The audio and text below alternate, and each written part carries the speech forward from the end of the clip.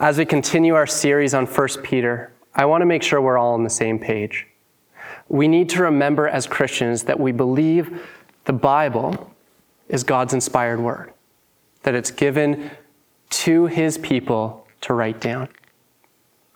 And today I'm going to be speaking on 1 Peter chapter 3, verse 8 to 12. It's a summary of the things we have looked at over the past couple of weeks. Now, my fear as we read the Bible is that we see it as a list of rules instead of what it is, God's inspired word about who he is and what our response should be. So earlier this week, as we read the Bible to our children, Rose and Ezra, we had to start a new Bible storybook. So we let Rose go and choose off the shelf, and she chose this book. And we open it up, and figuring creation's the first story in the Bible. But not in this book. Instead of starting with scripture, it starts with a description. And this is what it says. God wrote, "I love you." He wrote it in the sky and on the earth and under the sea. He wrote his message everywhere because God created everything in this world to reflect like a mirror, to show us what he is like, to help us know him, to make our hearts sing. The way a kitten chases her tail, the way red poppies grow wild, the way a dolphin swims. And God put it into words too, and wrote it in a book called the Bible. Now, some people think the Bible is a book of rules, telling you what you should and shouldn't do. The Bible certainly does have some rules in it. They show how life works best. But the Bible isn't mainly about you and what you should be doing. It's about God and what he has done. Other people think the Bible is a book of heroes, showing you people you should copy. The Bible does have some heroes in it, but as you'll soon find out, most of the people in the Bible aren't heroes at all. They make some big mistakes, sometimes on purpose. They get afraid and run away. At times, they are downright mean. No, the Bible isn't a book of rules or a book of heroes. The Bible is most of all a story. It's an adventure story about a young hero who comes from a far country to win back his lost treasure. It's a love story about a brave prince who leaves his palace, his throne. He leaves everything to rescue the one he loves. It's like the most wonderful of fairy tales that has come true in real life. Wow. A description of the Bible written for children that gets right to the heart of why the Bible is so important. It's a reminder that it's not rules and heroes only, but it is the story of Jesus himself, of God revealing who he is. And as we recognize who Jesus is, as we see that he is the Son of God who created the world, and as we respond to that, we realize that Jesus made it possible for us to be in relationship with God. Now we have a choice. We can either follow the truth and believe, or ignore it and go on our own way. Now, many of you probably are going, when's he going to get to 1 Peter? Where is the Bible? You see, 1 Peter is written to the church in Asia Minor. They're believers who are suffering persecution. The reason I shared that introduction to the Bible is because it's what the believers in Asia Minor felt and knew. They knew the story of Jesus and they had surrendered everything, not to follow a list of rules, but to follow God himself. Peter writes this to encourage, to allow them some instruction. Here's what fruit should look like. It's not a do this and don't do that list. It's a description of what a believer in Christ should pour out from themselves. Last week, Pastor Kevin spoke on the idea that as Christians, we submit to authority because God placed them there. And in marriage relationships, we should look a certain way as Christians. And all of this was because as we honor God, we learn who he is. We reflect that. And as those around us see, they too might glorify God. Today's verse sums up what Pastor Kevin taught on last week. We find a list of virtues and how we should be responding. I'm going to read now from 1 Peter 3, 8 through 12. And it says, "Finally, all of you have unity of mind, sympathy, brotherly love, a tender heart, and a humble mind. Do not repay evil for evil or reviling for reviling, but on the contrary bless, for to this you were called, that you may obtain a blessing. For whoever desires to love life and see good days, let him keep his tongue from evil and his lips from speaking deceit. Let him turn away from evil and do good. Let him seek peace and pursue it. For the eyes of the Lord are on the righteous, and his ears are open to their prayer. But the face of the Lord is against those who do evil." This section is a summary in Peter's own words of how Christians should live. But he doesn't leave it at his own instruction. He pulls us back to Psalm 34, which we heard during the service earlier. He pulls us back and says, I'm saying this, but it's supported by the Bible, by Old Testament scripture. Now we must remember the purpose of these virtues. As I said, it's not a list saying, do this, do this, do this, but don't do that. Instead, it is what should be a natural response to belief in Jesus. We live our lives that God might be glorified. Now, some of you might have heard a saying that's attributed to St. Francis of Assisi. It says, preach the gospel at all times. When necessary, use words. Now, as we look at St. Francis' life, we can't find anywhere that he said this. But we do understand that from his life, it's kind of in line with what he said. Here's what St. Francis does say. It is no use walking anywhere to preach unless our walking is our preaching. There's this tension in sharing the gospel.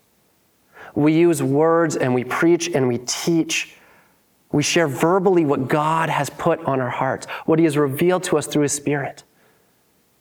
But it doesn't end there. Words do not do everything. We must also live it. We see this tension in the New Testament of works don't save us, but faith without works is dead. We have faith and that brings us salvation, but we act out that faith in our daily lives. So what does this look like? What does this faith look like? Peter gives us a description. It's a life filled with the Holy Spirit, empowered to reflect the descriptions given, the lists given. Now, I will read the list again. But so many times in the Bible, we see list after list. One of the most famous is probably the fruit of the Spirit. Paul in Galatians 5, verse 22 says, "But the fruit of the Spirit is love, joy, peace, patience, kindness, goodness, faithfulness, self-control. Against such things there is no law." Now, as I read that, maybe you went, oh, that's a long list. But Peter gives a different list, a list that supports these virtues, but in a different explanation. He says, finally, all of you, that's all of us who believe, have unity of mind, sympathy, brotherly love, a tender heart, and a humble mind. Do not repay evil for evil or reviling for reviling, but on the contrary, bless.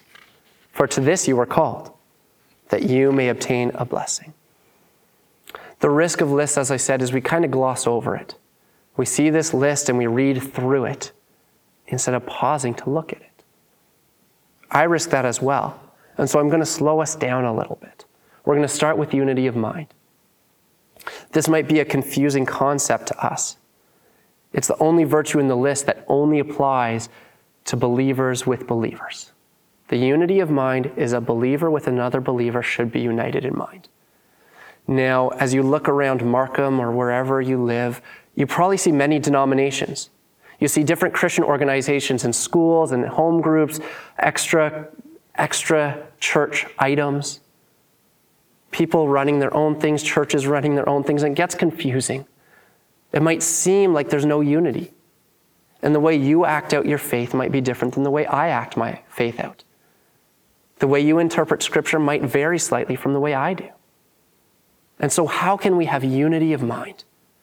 There's two ways, two important ways that we must take into our heart. And the first of that is the Holy Spirit.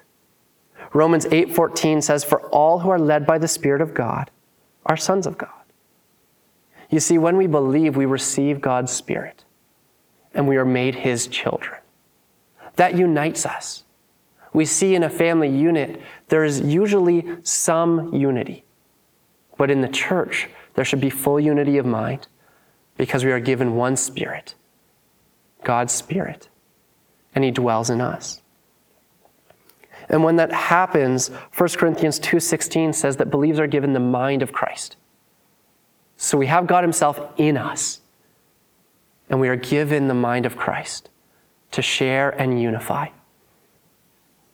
As I said, we might differ in the way we do things, but it's the motives that show our unity. If you are a believer, your motives for all you do should be to glorify God in what you say, in what you think, in how you act. You see, Jesus prays for this for His church. In John 17, what's known as the high priestly prayer, Jesus goes to the Father and He prays that His followers would be united, that they wouldn't be broken apart, but that they would be united in belief in Him. The church, not just Unionville Alliance, the church around the world, all believers of all times are given the Holy Spirit and the mind of Christ. And we're given these things to unite us, that though we express them differently, we head toward the same goal, that God would be glorified in all the world. The next three characteristics are so intimately interwoven that they're hard to separate. We're told to have sympathy, we're told to have brotherly love, and a tender heart. Sympathy, as described by Scripture, is the idea that Christians mourn with those who mourn and rejoice with those who rejoice. We walk alongside each other, and that's part of the reason we have life groups here at Unionville Alliance, so that we're not just learning Scripture together, which is key, but that we're doing life together. We're walking through the valleys and the mountaintops. We're praying for each other, we're loving each other, we're caring for each other in everything. Those are what we do as sympathy. And that comes out of brotherly love and a tender heart. If we do not have a soft heart toward those around us, we do not show love, and we cannot show sympathy. Tender-heartedness comes out in kindness. It comes out in serving. It comes out in loving. It comes out in sympathy. And all of these things, along with the knowledge of who Jesus is and what He's done, leads us to humility. The last virtue on the list is a humble mind. It's the opposite of what the world tells us to be. The world says, puff yourself up. Present yourself as bigger, better. Lower others that you might look better. But Scripture says the opposite. Humble yourself. Humble your mind. But why? You see, all of these things come from the Holy Spirit. They're not of ourselves. They're of God. Ezekiel 36, 26-27 says, "And I will give you a new heart, and a new spirit I will put within you. And I will remove the heart of stone from your flesh, and give you a heart of flesh.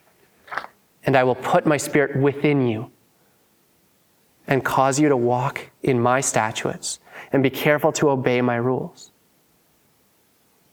You see, the Holy Spirit brings us sympathy, brotherly love, tenderheartedness, as He transforms our very souls, our very persons, who we are.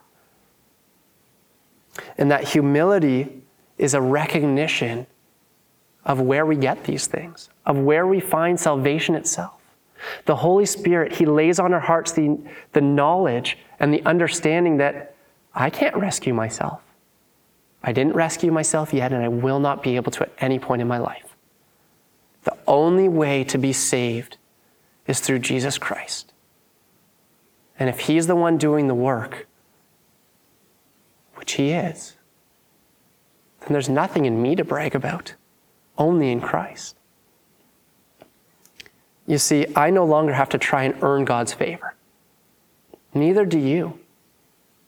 We don't have to do the right thing, follow the right rules, walk the right way, wear the right clothes, eat the right things. That won't get us to God.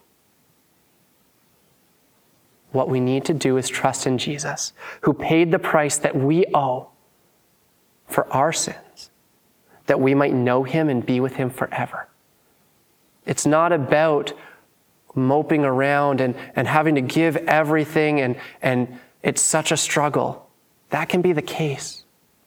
But the reality is it's about accepting a free gift and allowing our lives to reflect the freedom that we have in Christ. And that's seen as Peter continues. He says, do not repay evil for evil or reviling for reviling, but on the contrary, bless. For to this you were called. We were called to bless, that we might obtain a blessing. Now, the blessings of a believer are immense, but we have to know what a blessing is. I'm not talking worldly blessing. I'm not talking about the idea that we should have health and wealth and well-being. Peter's writing to a church that is suffering persecution, that has lost business, family, friends, everything for the sake of the gospel. And so there's no way that I can say that the blessing of God is that everything will be perfect. It's not what Scripture teaches. What it does teach is the blessing that we have received. The blessing we have received is that we have God's grace, his love, and a hope that will be fulfilled when we die.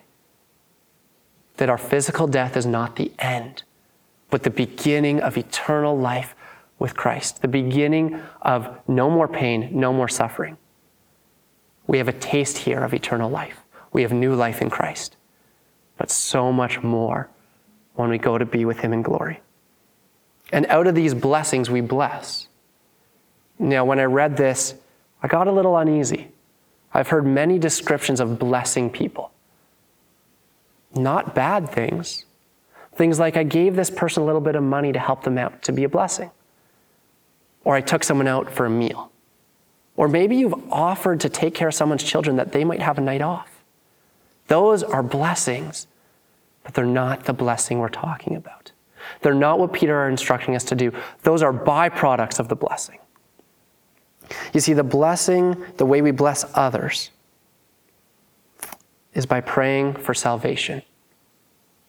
That might seem weird because we think in tangible things. But the reality is the blessing we have received is salvation. We are saved from the punishment we deserve. And we are to share that salvation, even with those who are evil toward us or who revile us, to those who hurt us or persecute us or cause us suffering. We also bless those who don't believe but are good to us.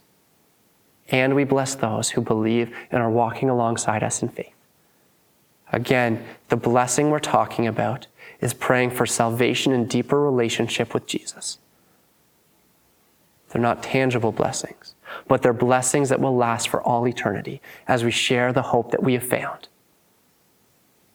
as we show Jesus to those around us. We become the hands, the feet, and the tongue of Christ as we pray for and love on people and their families and those dear to them. We love them as Christ loves us. Now, if sharing the hope you have isn't enough, if you're not motivated by the idea of sharing life and hope, of allowing the Holy Spirit to glorify God through you, we read what Psalm 34 says, because that's not just what we gain. This is what it says. Whoever desires to love life and see good days, let him keep his tongue from evil and his lips from speaking deceit. Let him turn away from evil and do good. Let him seek peace and pursue it. For the eyes of the Lord are on the righteous, and his ears are open to their prayer. But the face of the Lord is against those who do evil. We're reminded that good days and love of life are only found in Christ. That we can pursue happiness on our own, but it will always be fleeting. No matter how much money, no matter how many friends, no matter how good a job you have. That's not sustainable, because true happiness, true love of life and good days come from following Jesus. True joy in the midst of all things, including suffering, is seen as we pursue God. And we get the joy and the reassurance that God's eyes are on the righteous. That's you and that's me if we believe in Jesus. It's not the person who does the right thing and says the right thing. It's the person who has accepted Jesus' sacrifice and taken his righteousness as their identity. It's Christ's righteousness in us, not our own righteousness. And so God sees us when we take on that righteousness, and he hears our prayers. We're not praying to an empty sky. We're praying to the King of Kings and Lord of Lords, God himself, who sees us and hears us and dwells in us. And how can we keep from sharing this with the world? How could we not allow the Holy Spirit to transform us so far that we can't help but sharing the hope that we have? That we can't help but shining Christ in our daily lives? Yes, we need to have unity of mind. We need to have sympathy. We need to have brotherly love and a tender heart and a humble mind. But we live this in the context of community. We live this out in our church. We live this out with other believers who may attend other churches. And we live these things out toward all we come in contact. Those who do evil to us and those who bless us. And we do this that God might be glorified. Not that I might be glorified, that God might be glorified. You see, as I said from the beginning, the Bible isn't just a list of rules or hero stories to copy. It is God's very word given to us. It reveals who God is, and it reveals how we should respond if we believe. And the reason we're given this list of items, of virtues, of rules, is not to condemn us, but to show us the difference between human response to God and Spirit-inspired response to God. Because when we have God in us, our motives and our virtues in our life should reflect Jesus. We need to be united in mind, sympathetic, loving, tender-hearted, and humble, that we might see God glorified, not just by us, but as people watch us, as people hear us, as they see our lives, that they would look and say, the only way that's possible is through Jesus. And they would glorify God in spirit and in truth. Let's pray. God, you're a good God. You have richly blessed your people with free grace that you offer, the forgiveness of sins at no cost to ourselves. Thank you that we don't have to earn your favor. Thank you that I do not have to be good enough to get in to heaven. Thank you that, Jesus, you came to earth and took the punishment that I deserve, that I might have life. Lord, we pray that you would open our eyes to you and what you're doing, that you would reveal yourself to us, that you would transform us from the inside out. In Jesus' name, amen. This morning we're going to celebrate communion. Communion is a time where we're reminded of what Christ did for us, that sacrifice that I've been talking about, the reason we act and speak and think the way we do. We commemorate the greatest gift in history, past, present, and future. God the Son took on flesh. He humbled himself and took the form of a servant, living a perfect life. But he was tortured. He was murdered, hung on a cross, paying the price for our sins that we might have life. And he conquered the grave when he rose again, so that we might know our bodies may die, but that's not the end. We can live in eternity with Jesus. Now, I'm a sinner. You're a sinner. The Bible tells us every person who's ever existed has sinned, meaning they've broken God's laws and made him sad. And nothing I do, nothing I say, nothing I think will ever put me right with God. Not from myself.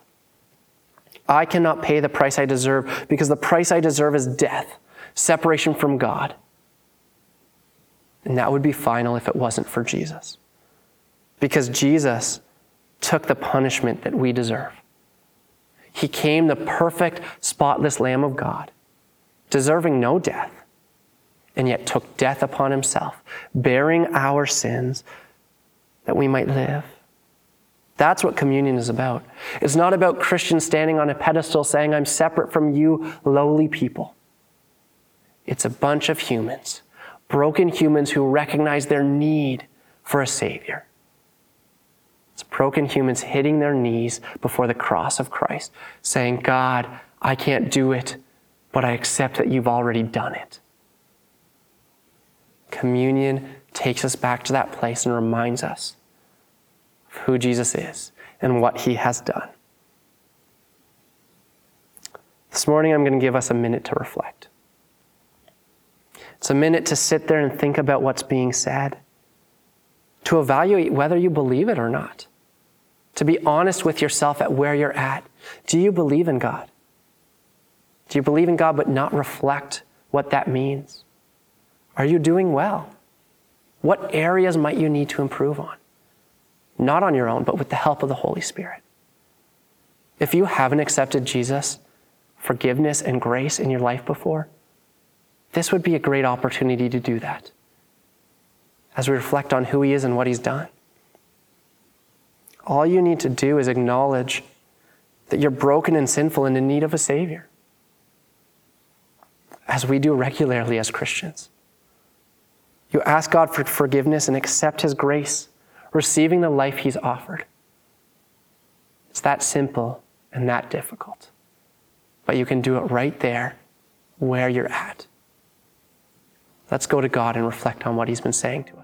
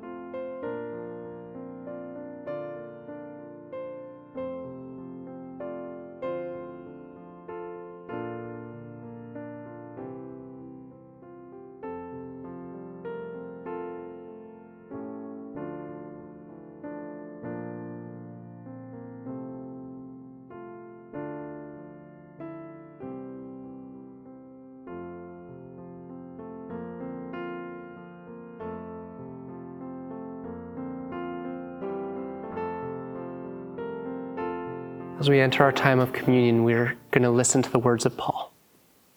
In 1 Corinthians 11, 23 to 26, Paul says, "For I received from the Lord what I also delivered to you, that the Lord Jesus, on the night when he was betrayed, took bread, and when he had given thanks, he broke it and said, 'This is my body, which is for you. Do this in remembrance of me.' In the same way, he also took the cup after supper, saying, 'This cup is the new covenant in my blood. Do this as often as you drink it in remembrance of me. For as often as you eat this bread and drink this cup, you proclaim the Lord's death until he comes.'" We're going to celebrate communion together. I would ask that if you have not chosen to follow Jesus, you simply spend this time reflecting. But if you have chosen to accept the forgiveness and grace offered by God, even if you just made that decision today for the very first time, we welcome you to join us, to participate with us as we remember Jesus' death and resurrection.